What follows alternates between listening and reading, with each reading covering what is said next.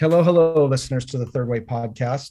I am joined today by my favorite podcast host of all the ones I listen to, which is a number. And I don't know where I came across Marshall's podcast. Don't recall. Doesn't matter because I've been an avid listener now for probably a couple years. Marshall Davis is a retired pastor and an active podcaster, author. I'll link to his website and his books and his podcast in the show notes. So welcome, Marshall. Thanks for doing this. I'm glad to be here.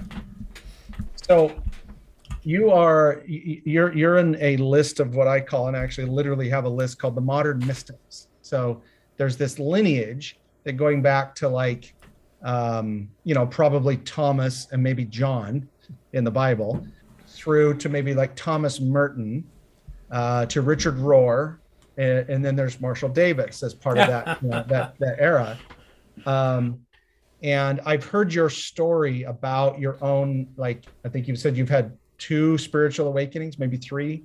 Yeah. Three, yeah. And so you've had this evolution, and so I already know this part of the story, but I think it's a great kind of foundation to the questions I want to talk through with you of when you had your first awakening and how that happened, and how you worked through that, because everybody hears an awakening and they think, oh, yay, but it's terrible, really. An awakening is, because it's, so talk a little bit about that. Okay. I would not have even used the word awakening until most recently, 10 years ago.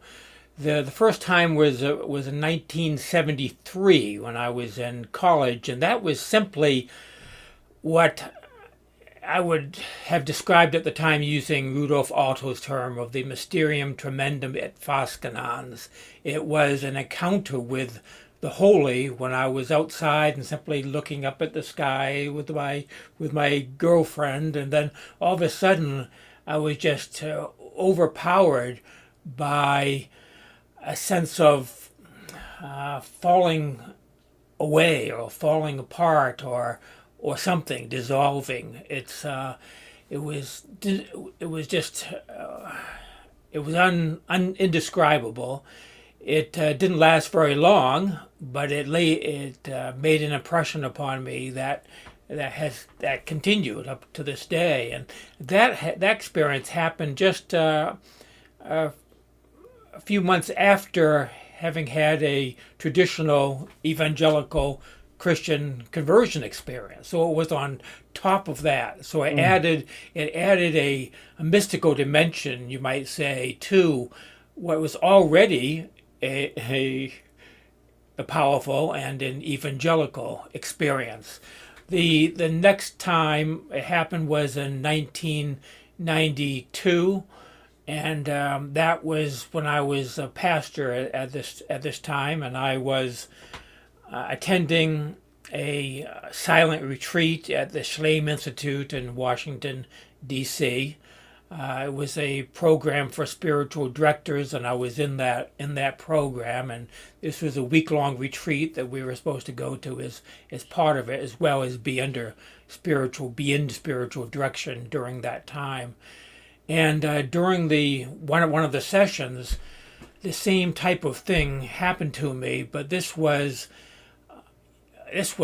even scarier, if you will. The Mysterium Tremendum is the mystery that causes you to tremble. It's tremendous, but it causes you to tremble at the same time. And that's what this did. It was very much like the first time, but it was even more powerful, insofar as knowing for sure that I was not, if you will, that who I thought I was not who I was, that there was nothing there almost. And there was a sense of terror and dread and fear that I had a hard time recovering from. I left early the retreat. I saw my spiritual director. I tried to process this, but at that time I was not able to process it. And I actually retreated back into my original evangelical faith, which was a lot easier to handle because it had set doctrines and beliefs and process and community and everything. It had everything. It was like a system that you just kind of bought into, and you lived it, and you were part of it. So I just retreated back into that and just kind of put the other on hold, saying I can't handle that. I stopped contemplative prayer. I stopped those spiritual disciplines that I was doing at the time. I was a pastor at the time, and I was leading a meditation group, and I was leading them in the different forms of contemplative prayer. But I just left all that behind and became, once again, an evangelical pastor, and was quite successful at doing that. And then, after about 12 years of doing that again, things started to kind of fall apart in my spiritual life. I couldn't continue with that. I knew it wasn't authentic to what I knew at a deeper level. So I began to inquire. I began to search. I began to really deconstruct my Christianity. I read everything I could about atheism. At the time, the new atheism was really hot. So I was reading all of that stuff, and then even while I was in the process of doing that, I took some time off from ministry because I just couldn't. I could not, continue in an authentic way as a pastor and still, not be. I don't have my heart in it. So I got out of it for a while. Then I came back into it again, having still not completely processed it, what was happening. But I felt comfortable enough to be part of this searching process and to bring whatever congregation I was leading with me into that. So I came to this church in New Hampshire, and I began to preach all types of sermons about, is there a God? Is there truth? I mean, all these questions. So I didn't have any answers, but I had all these questions. And then, after I had been in that church, which is in the town where I live now in New Hampshire, for about a year or so, then I had this third experience, and that came about really as a result of a misdiagnosis by a physician of pancreatic cancer, and basically gave me a deadline of a few months to live, and that kind of accelerated whatever was happening at the time. If you don't have very much time, then something psychological happens to you, and you just you want to get any business done quickly. Right. And so that's what I was doing. I remember the date of that because it was my wife's birthday at the time, and it was her 60th birthday, so it was a big deal. We were going to have a big party, for all her friends, and I had hired a band and everything. So we were at the community center, so we had a big thing going on. And then I went to the doctor, and then this was put on me. And but out of that, for about a week then, I just assumed that I was dying, and I was doing all that grief process. But out of that came a death, if you will, and a rebirth, if you will, to use Christian terms. Or I would then understand that as awakening to what I really was and knowing what I really wasn't, and seeing that there was no self and that there is only one, and that one, if you want to use the term, is God or Christ. And since that time, which was now almost 10 years ago, it has been a unfolding of that, and a better understanding, or at least you think you understand it better. You really can't understand it at all, but at least you get some words to use to describe it, and some ideas about it, and which is good and bad. It's good because you can communicate it. It's bad because when you try to communicate it, it's not. You're not really communicating what it really is, because it can't be described. Right. It's beyond description. But you do something to try to point people in the right direction. Try to open up the way, or try to get rid of obstacles or something like that. Yeah. So I started preaching about it in my church, and I was doing that for a while, and I was enjoying it. But then after a while, I realized that people weren't a lot of people weren't ready for that. You know, they weren't where I was, and so I for the rest of my ministry at that church, I kind of, backed off a little bit from that to meet people where they were at, in their own spiritual journeys. Mm. Until I retired in 2016, and once that happened, then I was free to kind of Yeah. speak and write and do whatever I wanted to, without having to worry about the audience, because the audience was whoever was ready to hear this. That's right. So Yeah. that's when I started writing, and then the podcasting came later, about 2019 or so, Hmm. and then it really kind of became much more intentional with new material when the pandemic started Yeah. in 2020. Yeah. So that's it.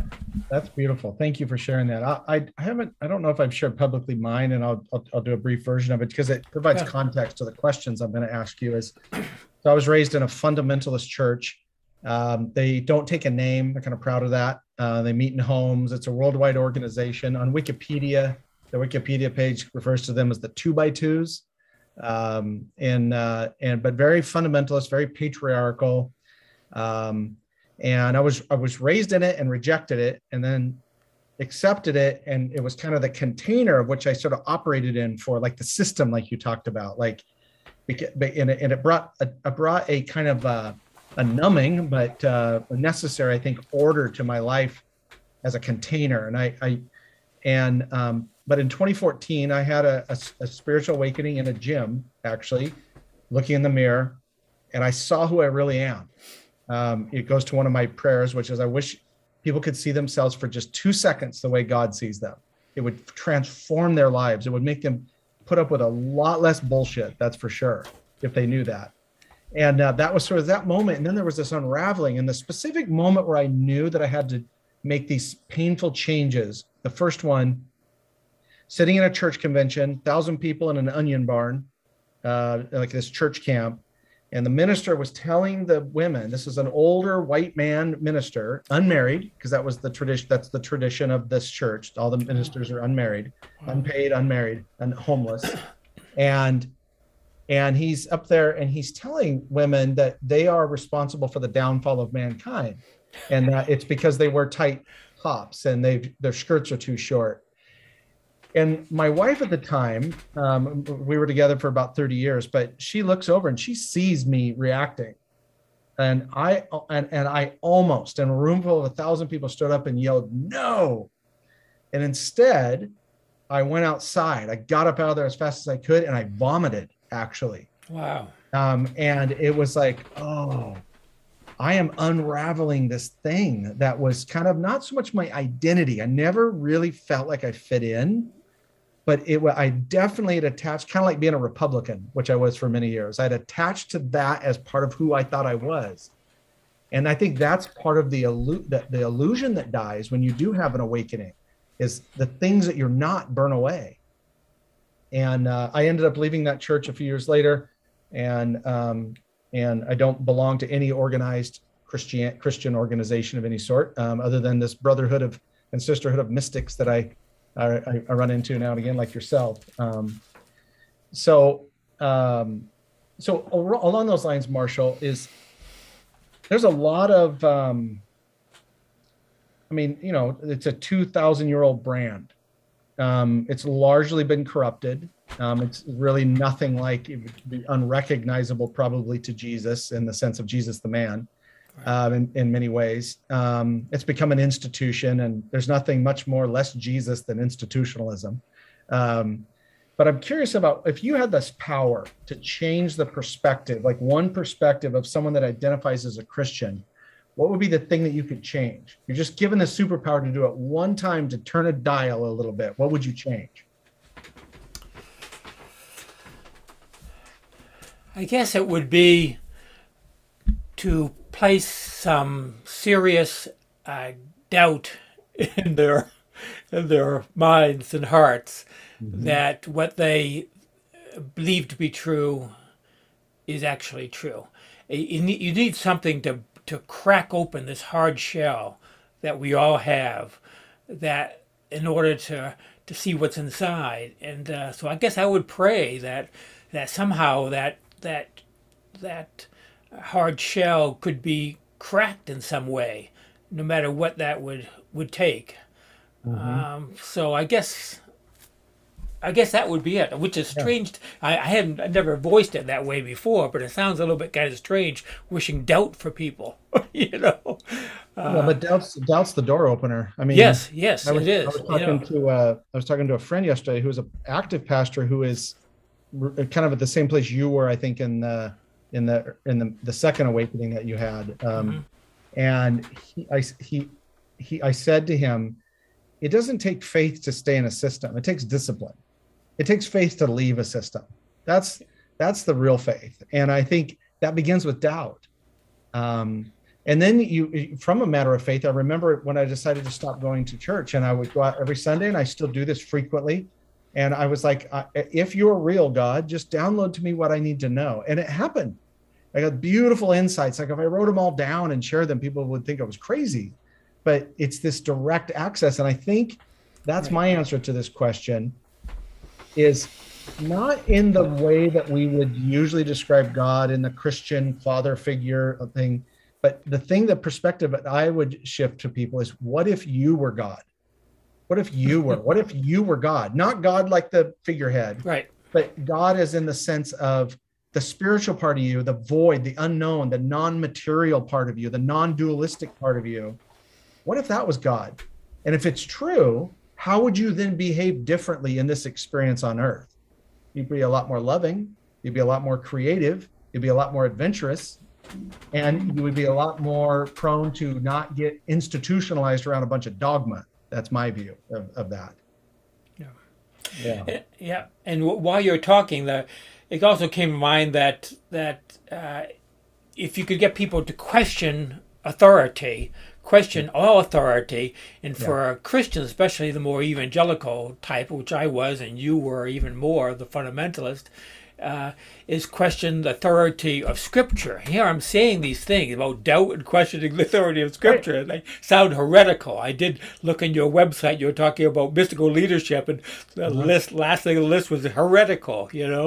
And I guess that's it. You have to realize that the source that the writers of Scripture had is the same source that you have access to, and you don't have to get secondhand religion through somebody that lived 2,500 years ago.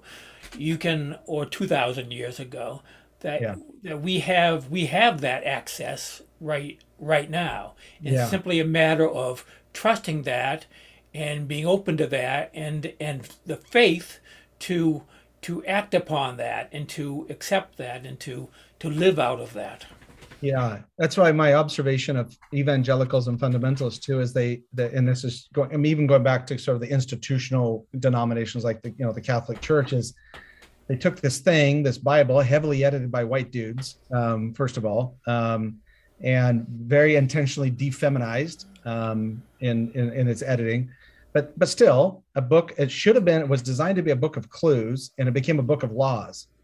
And like to me, when like the church that I used to be a part of began to die, is when they chased away all the mystics and then put lawyers in place, legalistic people, the Pharisees, as it were. And I think that's that conflict, that dark light conflict that people have within them between order and chaos, and between systems and freedom. And I think it's all designed to promote freedom of the soul, freedom of expression, things like that. So you and I think, would be very aligned around the idea that consciousness, the concept of consciousness, is a truly like Jesus-like principle. And I know from listening to many of your episodes and reading several of your books that I think you believe the same thing. So what I'm curious from your perspective is, what do you think he was trying to teach us about consciousness in his words or in his demonstrated life? Well, you might call it kingdom consciousness, or the kingdom of God consciousness, or you could call it, like Burke calls it, cosmic consciousness. that it was a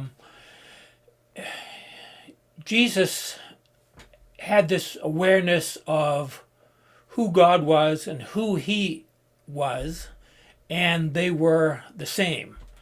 I know that some biblical scholars in fact, I'm part of a study group right now where we're studying a book by Marcus Borg, and he kind of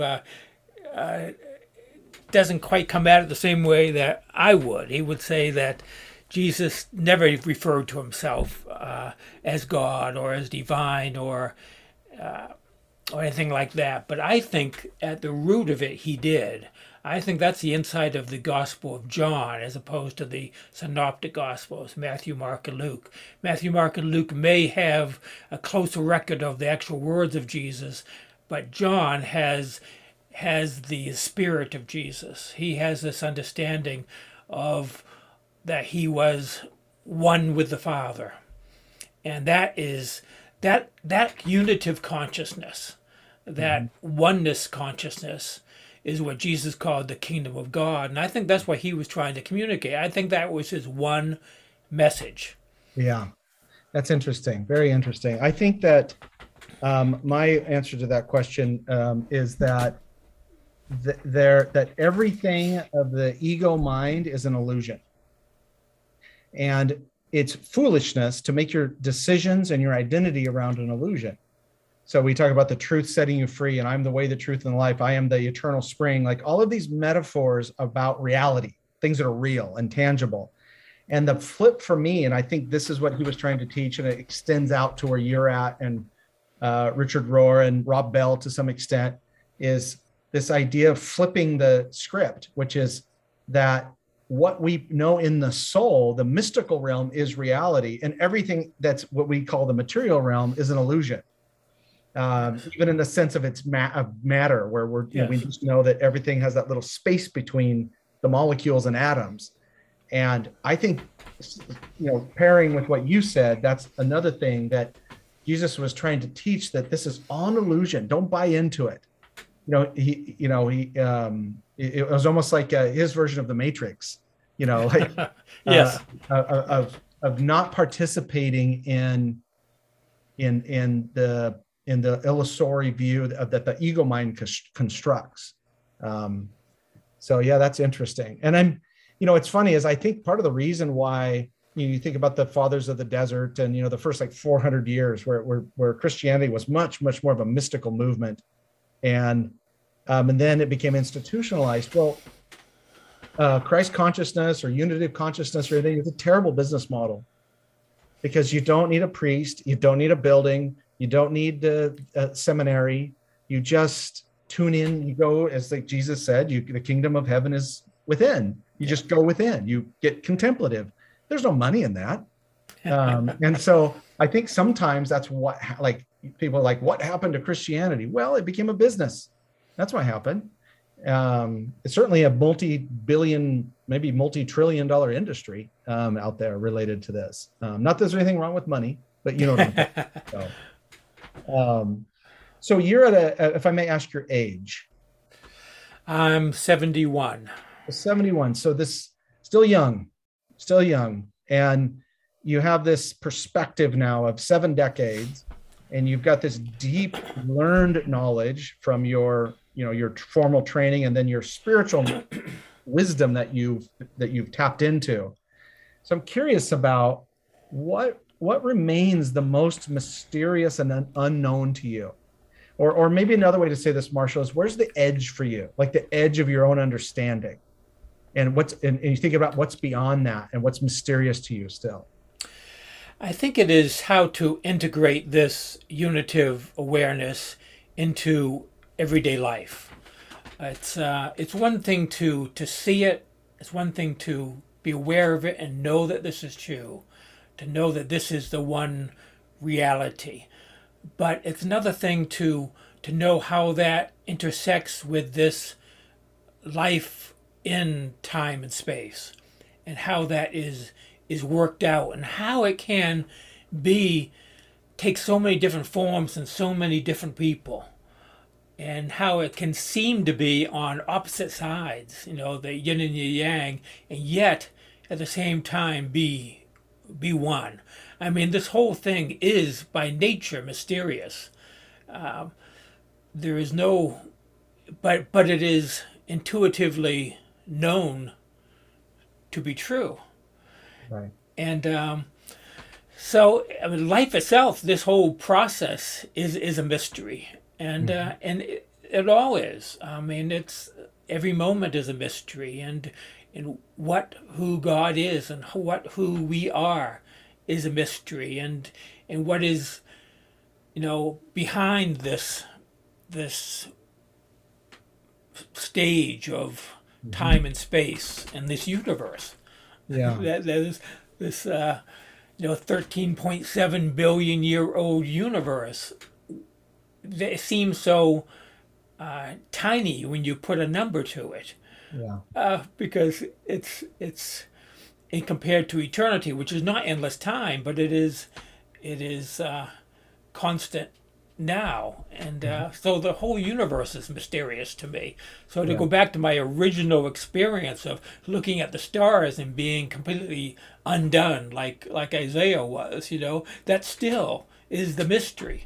Yeah. That mysterium tremendum, it still is now for me, and Yeah. and whenever I allow myself to just rest into that and to sink into it, I I can feel it, but at the same time, it's no less mysterious. Yeah. That really resonates with me. I'm 20 years behind you age wise, and what I find the most mysterious right now, well, one is how love works. As an unstoppable force, love is energy. It says God is love. That you'll be known for. Love is kind of the force of the universe, really, and it's mysterious to me of how it works, because when I'm in my heart, when I'm centered, to use like a Thomas Keating term, when I'm centered in my soul and in my heart, how I see the world, there's a lot of stuff that doesn't make any sense, but there's a lot of clarity as well. But if I'm up in my head and I'm trying to love from my head, I tend to view everything through a much more systemic lens and the illusion of order and the illusion of structure. And so I think what's most mysterious to me is is chaos, is chaos itself. And we know this, that order and chaos are, from a mythological standpoint, order is masculine and chaos is feminine. And so the rise of the feminine, Megan Watterson talks about this in her book about Mary Magdalene, and um, this rise of of feminine energy, and how living from the soul, operating from the heart, enters you into an entirely different life experience of acceptance and curiosity and creativity. And I find that fascinating, most of all, Marshall. And it's interesting because the episode I listened to of yours that caused me to reach out to you finally, because I've been wanting to do this for a while and I got brave enough to finally ask you, is the one on spiritual amnesia. So that's another mystery. It's like, why do we forget this stuff? And that's a mystery to me. Like, why are we designed that way? Why can't we just know it and be done with it? But Right. we have to, especially around things to me like openness, creativity, gratitude.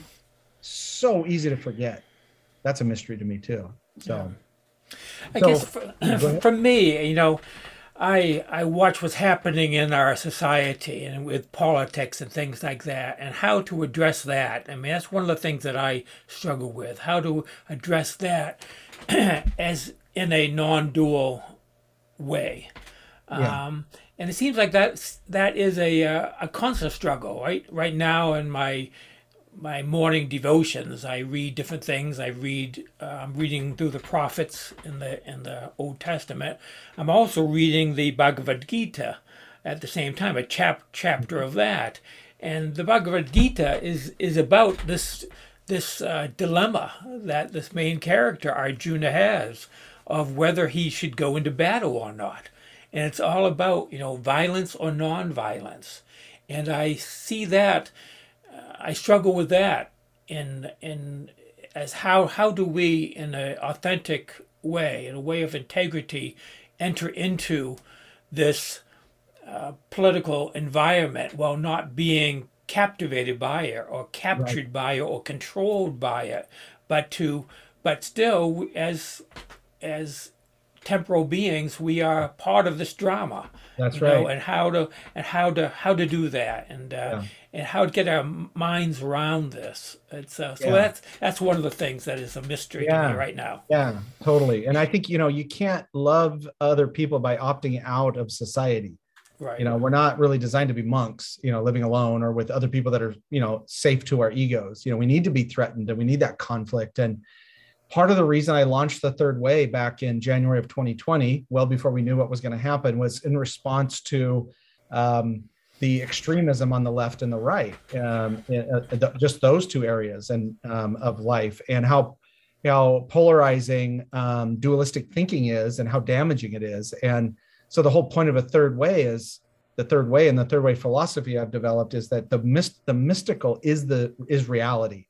And if we tune into that, and because people that are more conscious, if you're a high conscious person, you need very small government, you need no church, and therefore you are an absolute threat to the two things that our whole country was founded on. So the system, the system that's there keeps that in place. If that's why I said it takes faith to leave a system, not stay in one.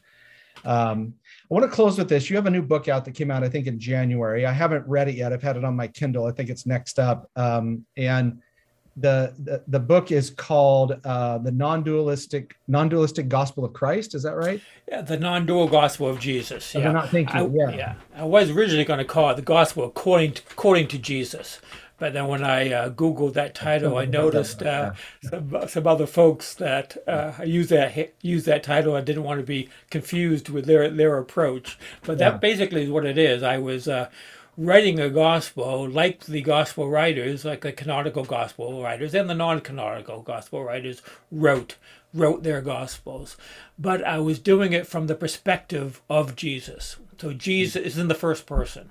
Jesus is telling the gospel story that we are familiar with, from what it felt like to be the human being Jesus of Nazareth, that also had this divine consciousness, this divine awareness. So I use the Synoptic Gospels and John, and I also use the Gospel of Thomas because that is probably one of the oldest Gospels that we have, even if you count the canonical Gospels. I think, and it's so I use that a lot. Then I use my own insight, if you will, to do this. So I'm writing a gospel. I'm not sure that it will be as popular as some of my others because it's kind of strange way to do it, and only a certain type of person would be even attracted to it, and they might not like the fact that I am much more of a gospel writer like these gospel writers, and I'm not trying to push my own agenda, not even non-dual agenda, if you will, into it. I was trying to be authentic to what I thought Jesus would have said and Yeah. thought and felt, not what I necessarily would have thought as Yeah. a human being. So anyway, Yeah. There's it reminds me too. I mean, not directly, but just these ideas. Khalil Gibran or yes, Gibran. right. He has a book where it's written as the gospel according to like Jesus's brother. Like, and it's very interesting. I think he was a Sufist. He wasn't even a Christian. Gibran was. And then Christopher Moore has a famous book called The Lamb, and the subtitle is The Gospel According to Biff. And Biff is the mythical best friend that Jesus had. Yeah. And it's a great way to. I love satire. I love the use of satire and satirical containers for having these complex conversations. So. Well, this has been a true gift. Thank you so much for your time. And I'll link to everything that you have in the show notes, and I'll send you the link so you can share it with your circle. And Okay, very, very great. grateful for the time. Good. Justin, thank you very much for inviting me. It's been a real joy. Thank you.